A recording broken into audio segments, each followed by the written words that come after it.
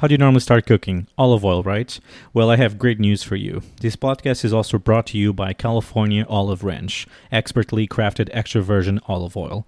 Go to californiaoliveranch.com and enter the promo code CHICKENS10, that's one word, chickens10, to receive 10% off your entire first purchase.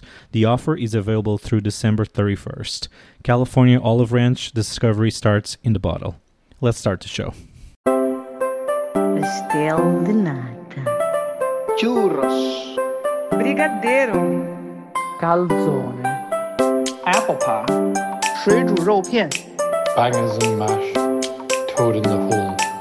paella, Hello everyone, how are you? Getting ready for Thanksgiving? Turkey's already brining, cranberry sauce is done, some pumpkin pie is already made as well. Don't brine your turkey. Anyway, welcome back to another episode of the podcast Turning Chickens and Breaking Dishes. This is my next to last episode of the season, but don't be sad because I'll be back in March. Maybe. And as always, if this is your first time listening, let me explain to you a few things. My name is David G. Martins, and I'm the executive chef for the European Union Embassy in Washington, D.C. And the name of the podcast is Turning Chickens and Breaking Dishes. Why? Great question. Well, I'm originally from Portugal and I've been living in Washington, D.C. for the last 9 years. And the name of the podcast refers to two Portuguese phrases. Turning chickens means someone that has a lot of experience, and breaking dishes means someone that has exceeded all expectations. Don't forget to subscribe to my podcast on all the platforms you have access to. Follow me on Instagram at Turning Chickens Breaking Dishes. Also, if you want to send me an email, you can send me an email to info@turningchickensandbreakingdishes.com. I hope you have an amazing time listening to every episode. And don't forget, I'm Portuguese, so if you don't understand something, don't write a complaint. My guest today is an Aussie meats expert and a live fire cook expert. In 2015, she moved to Austin, Texas. According to her, since undergoing her meat education, she has done a bunch of cool stuff. She has hosted a TV show, Aussie Barbecue Heroes, judged at the biggest barbecue competition in the world. She has her own line of unique meat seasoning called Hardcore Carnivore. And in 2018, she wrote the cookbook, Hardcore Carnivore, Cook Meat Like You Mean It. Jess Prylis, welcome to the podcast. Thank you. Great to be here. How are you today? I'm doing great. I've picked up a bunch of meat for the weekend, so it's looking good. I wish my weekends were like that. I just pick up a bunch of meat for the weekend and that's it. Two important questions since I'm from Portugal. Have you ever been to Portugal? No, I haven't. It's okay. But do you know any Portuguese words? I do because I've been to Brazil. Okay. So I know, the basic obrigada Mm-hmm. and bom dia. That you can almost start a conversation with that. So I know how to say hello and thank you. You're welcome. Yeah, that's all we need anyway. Okay, Jess, so we're going to start right away. Let's be honest here. Is that really true that Australians dislike kiwis, the people, but not the fruit? Oh, yeah, for sure. There's definitely a cultural rivalry there. And not only because Australia is a physically bigger country, we just know we're the better ones. That's okay. Do you ever talk with anybody, or do you have any friends that eat their meat well done? I don't really, because, obviously my immediate circle is like-minded meat enthusiasts, and we generally tend to like meat medium rare. I think my dad might be a well-done steak person, maybe. I don't know. They still live in Australia and I'm in Texas now. But it's also actually really interesting because it's cultural. A lot of African American people, for example, tend to like their steaks more well done. Just because I think historically that's what they grew up eating. So I see it in my posts, like you can see who comments on what and who's comfortable with different levels of doneness. It's actually very interesting. Where and how does your passion for open fire cooking comes from? It probably stems from a visit to Texas all those years ago. Well, that was my first taste of barbecue. We didn't really have traditional smoked barbecue in Australia because it's an American cooking style. So I had it the very first time I visited Texas, which was probably 15 years ago now. And it was just such a flavor revolution and very beef centric. And I've always been partial to red meat. So getting to have that really, smoky, low and slow cooking with big beef ribs and the meatiness and umaminess of beef ribs was very, very life-changing for me. And then as you start cooking over charcoal, it starts like I'm a self-taught cook, and my story is basically that, I wanted to teach myself to cook over charcoal because I never really cooked steak at home because I was just intimidated by it. I wasn't sure what to buy. I wasn't really sure how to cook it. And then honestly, the more you do it, the more you, I think, unfurl this love for it. For me now, there's sort of this obsession. I'm even moving away from reverse sear because I don't feel like you get an aggressive enough crust and char and Maillard. So I think it's once you get obsessed because of the flavor, and then you stay obsessed because it's just a fascinating way to cook, really. That was actually my follow-up question. Why do you think people are so intimidated to cook meat? Because people are afraid of it, aren't they? They are. First of all, I think especially with beef, it's an expensive protein. And there's something about, that's why people are happy to go with entry-level burgers or something, which is much more affordable. But big whole roasts are something that people feel that they can't afford to mess up, which I completely understand. I also think that it's very difficult for people with the being butchery names are different all over the world, and meat is a natural material. Like any other ingredient, there's varying levels of quality. So, maybe if you don't understand enough about it, the steak you bought last time might cook completely differently or taste differently or have a different texture or tenderness level than last time. And you might think, oh, that's too variable, I'm just going to give it all up. So it does take understanding a little bit about what you're buying, why it's a little bit different, and how to cook it to sort of confidently move forward with it. And I think that for some people it can be a steep learning curve, but it's actually not that difficult. In a very basic way, can you teach and explain what should you look when you buy meat? Of course, there's different kinds of meat, but normally 2 or 3 things that people should really pay attention to. So for red meat, I think that the thing you're looking for is what we call marbling, which is the very small rivets of fat that look like little lightning bolts through the meat. And that's the last type of fat on the animal to form. And fat, it has the most flavor. So fat actually carries more flavor than muscle. So when you have that marbling and those fat lightning bolts, you're getting more flavor. Fat's also easier to bite through than muscle, so it makes it more tender as well. So the higher the marbling we see in meat, that's usually a pretty good indicator of a great steak. If you're standing in front of the meat case, you don't want to buy anything that looks too slippery or wet on the surface, because it might be an indication that steak's not doing a good job of holding water, which means it's going to be much drier even after you cook it. And there's a bunch of different stuff that goes into why it was like that before you even bought it. But generally the rule of thumb is, and I know this isn't tremendously helpful, but buy the best meat you can afford, because usually the price is commensurate with quality. Do you see a lot of difference from Australia to the United States when it comes to the seller when you go buy something? For instance, I come from Portugal, and I always make a lot of jokes, especially when I was teaching classes here, that when you buy chicken in Portugal, the chicken is pretty much on the dry-ish side in a way. Here it always comes with that liquid, right? That's sodium something soap, and there's just weird little things that we have here that we don't have, for instance, back home in Portugal. Did you find anything interesting buying something in Australia that you just don't see it here, or vice versa? So you get a lot more grass-fed product for red meat and beef in Australia, and you get a lot more lamb. That's one thing I miss, because I love lamb as a protein. But I think it's interesting, and it's not necessarily a bad thing. When we talk about those additives, some of them are unfortunately a necessity of a huge scale food production system. But it is interesting that most pork you buy here in the States will have some kind of solution added to it, which is basically a pre-brine. And I don't think they have that in Australia, just because the market is much smaller. So you have to be able to justify doing those steps in advance. But it is sort of funny, like the meat industry has sort of responded to consumers not knowing how to do things by trying to make it as easy as possible for them, when they buy the raw product. So yeah. Any similarities or differences that Australians and Americans have when it comes to food or their approach to food?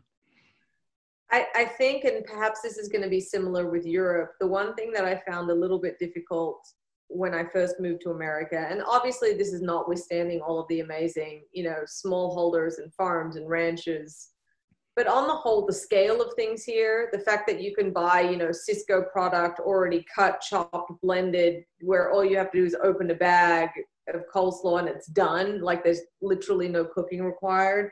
The amount of just preservatives and extenders and binders and additives to feed a bigger population with bigger logistics and food distribution that has to last longer. I felt like on the whole, food in Australia was a little bit cleaner and there wasn't as many, things added into it. That's all. So it was hard for me when I came here because the worst thing was I just wanted great bread. And I don't understand why Americans put so much sugar in their bread. That was the hardest part. Join my club. Yes. I come from a country, I have to say Portugal is the best country in the world, but it's not. But, Portugal, Greece, Italy, France, we have great bread. And the funny thing is that a lot of states that there was a big Portuguese migration 50, 60 years ago, like Rhode Island, California, they have great bakeries because there's a lot of Portuguese people. Because our bread is more Easty, tastes very like East. And here I absolutely agree with you. It's very sugary. And that's something I crave because I love breads. I absolutely love bread, just eating good quality bread. Is there any meat or cut of meat that you wouldn't grill over an open fire? Yeah. So like A5 Wagyu is not really suitable for grilling just because of the fat content. Bacon you can kind of grill if you have your grill set up in a certain way for the same reason. Generally, there's nothing that can't be grilled because you can always set your grill up as like a charcoal fueled oven. So you can always set it up for indirect and find a method that works for you, even if not direct. So I don't think that I've run across a protein that isn't suited for the. Do you like to do pizzas on a grill? I do. So I don't cook that much pizza at home just because I felt like if I ate as much as I wanted to, I would be enormous. So I try and steer away from it. But I have had, of course, there are all these new amazing pizza ovens that they're building for your backyard, and the pizza that comes off them is phenomenal. You still have to have good dough. It still comes back to the bread factor, right? Exactly. One of the distinct flavors of barbecue has a lot of elements, as you know way better than me. But, it's from the charcoal to the rubs to the smoke techniques. Using electric grill, yay or nay? I say nay. I don't like a propane or a gas grill just because you don't get that level of flavor development. I feel like for a formerly trained chef, it's the same as saying don't cook with the cheapest wine, or don't cook. There's a flavor that comes from the charcoal that you cannot replicate with gas, but more so than that, you also can control your heat. So a great cook knows how to control what they're cooking. They understand the right pan to choose. They control their heat. They control their protein. And when you're limited to the BTUs in the propane grill, same with an electric smoker, a lot of them are based on convenience. And generally, I think it's safe to say, and I'm interested to get your thought on this, generally the rule of thumb in the kitchen is if it's a tool designed for convenience, you're usually sacrificing something to get something else. Yes, absolutely. I agree. In the past years, a lot of studies mentioned that the harm of consuming meat for us and for the environment. Do you find any resistance from people, especially when you are so open about your love for meat? No, I don't, because generally, I'm attracting like-minded people. Every now and again, and it's rare, there'll be a full-on vegan attack, which is, it's one extreme or the other. I know there are people concerned about sustainability, and that is a conversation that keeps needing to happen. I also think it's interesting for people to educate themselves because, for example, India is one of the top 3 producers of beef in the world. And most people are surprised to hear that given the relationship of India and sacred cows.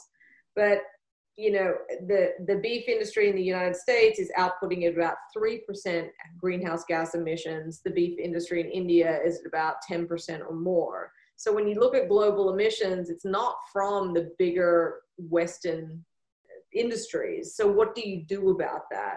I think in terms of a health thing, It's really interesting because you got the rise of the carnivore diet, which, I personally believe in a balanced diet is the best thing. That's just for me, but respect everyone's right to believe what they want.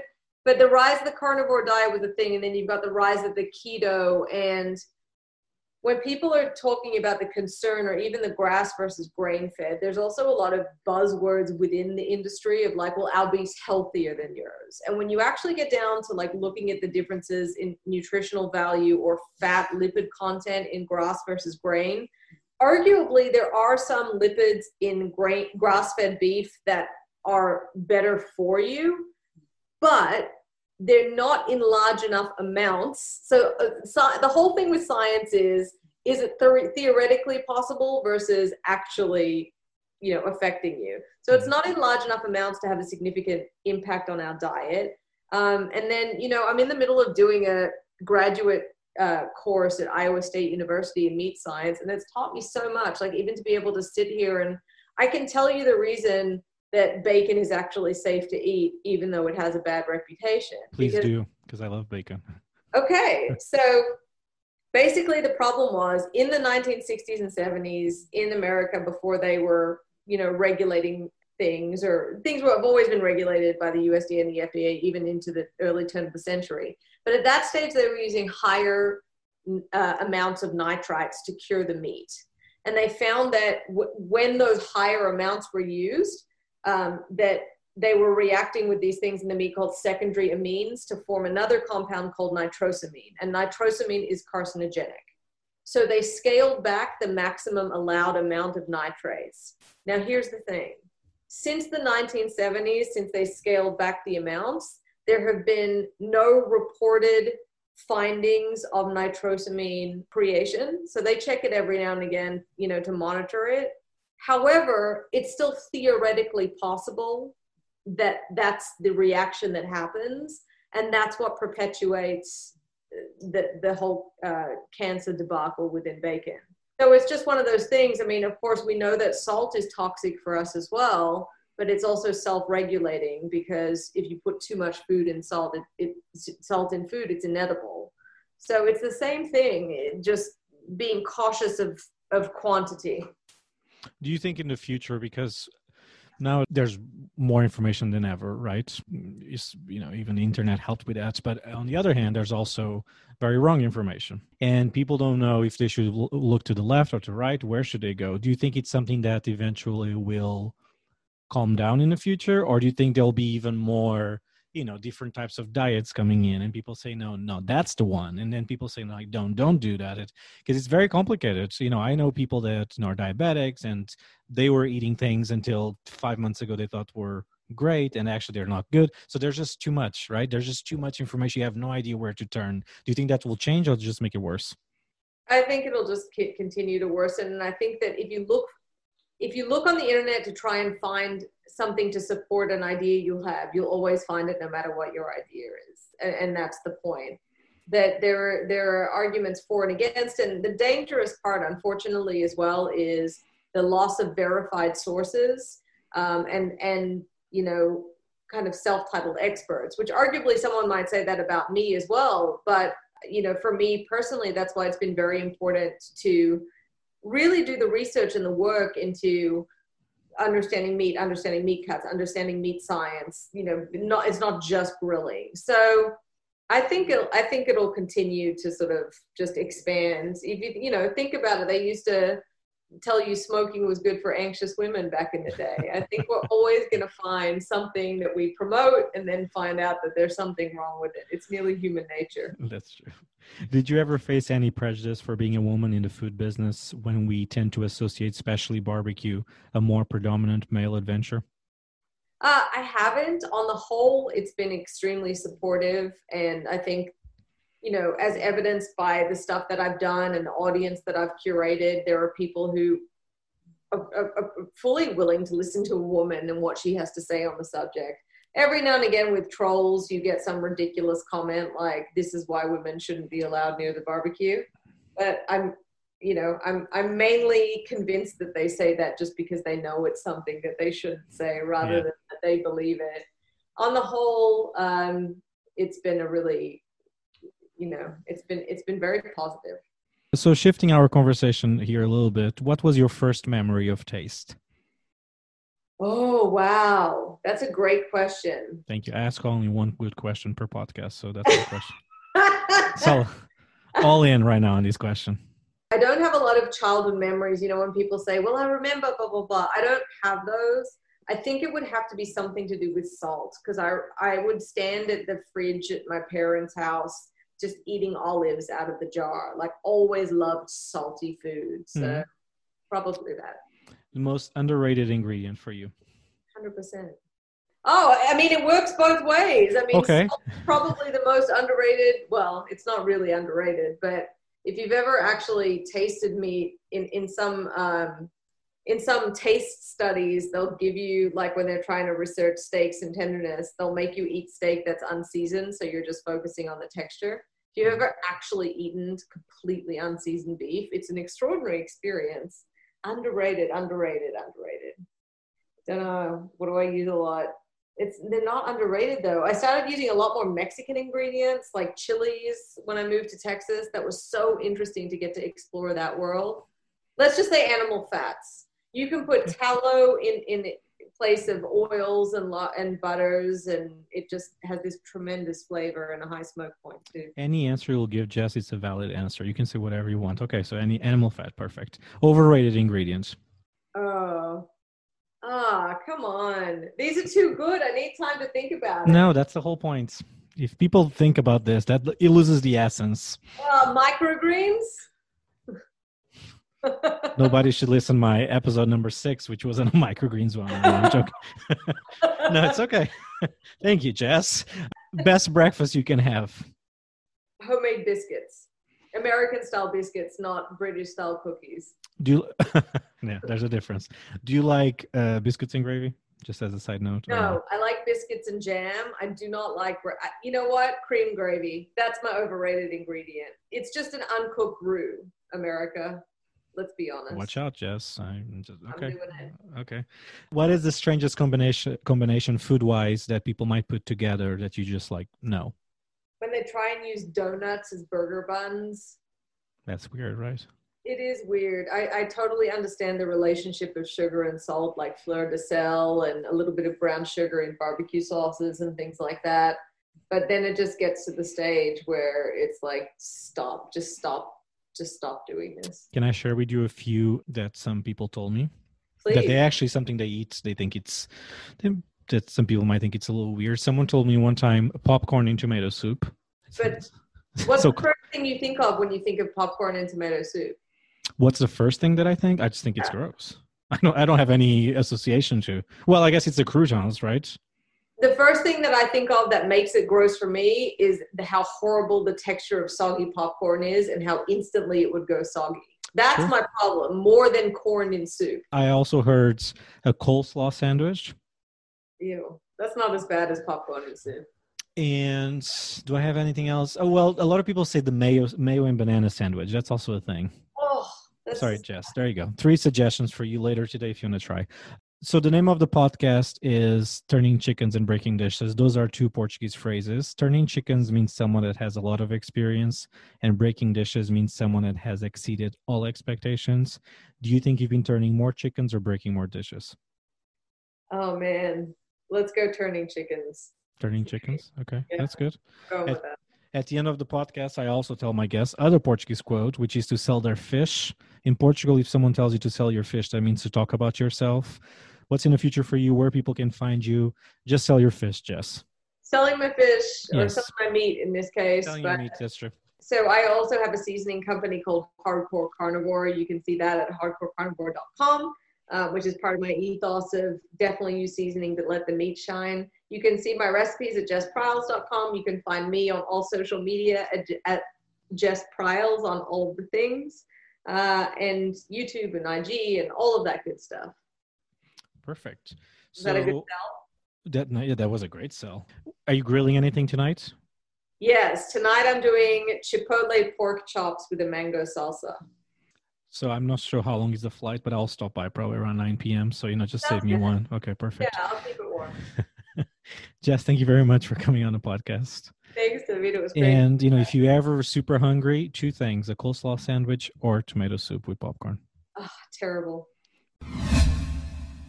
Before we leave today, couple of things. Don't forget Friday is the last episode of the season. Don't be sad, I'll be back. The second thing you can do, don't forget you can share the podcast to your friends, to your neighbors. Just start yelling on the streets, turning chickens and breaking dishes. Tell them all about the chickens we're turning and the dishes we're breaking. Follow me on Instagram at Turning Chickens Breaking Dishes. If you want to send me an email, you can do so. It's info@turningchickensandbreakingdishes.com. Also, if you want to support these podcasts, you can go to anchor.fm/David-Martins. I'll see you on Friday. Hang in there. Adeus.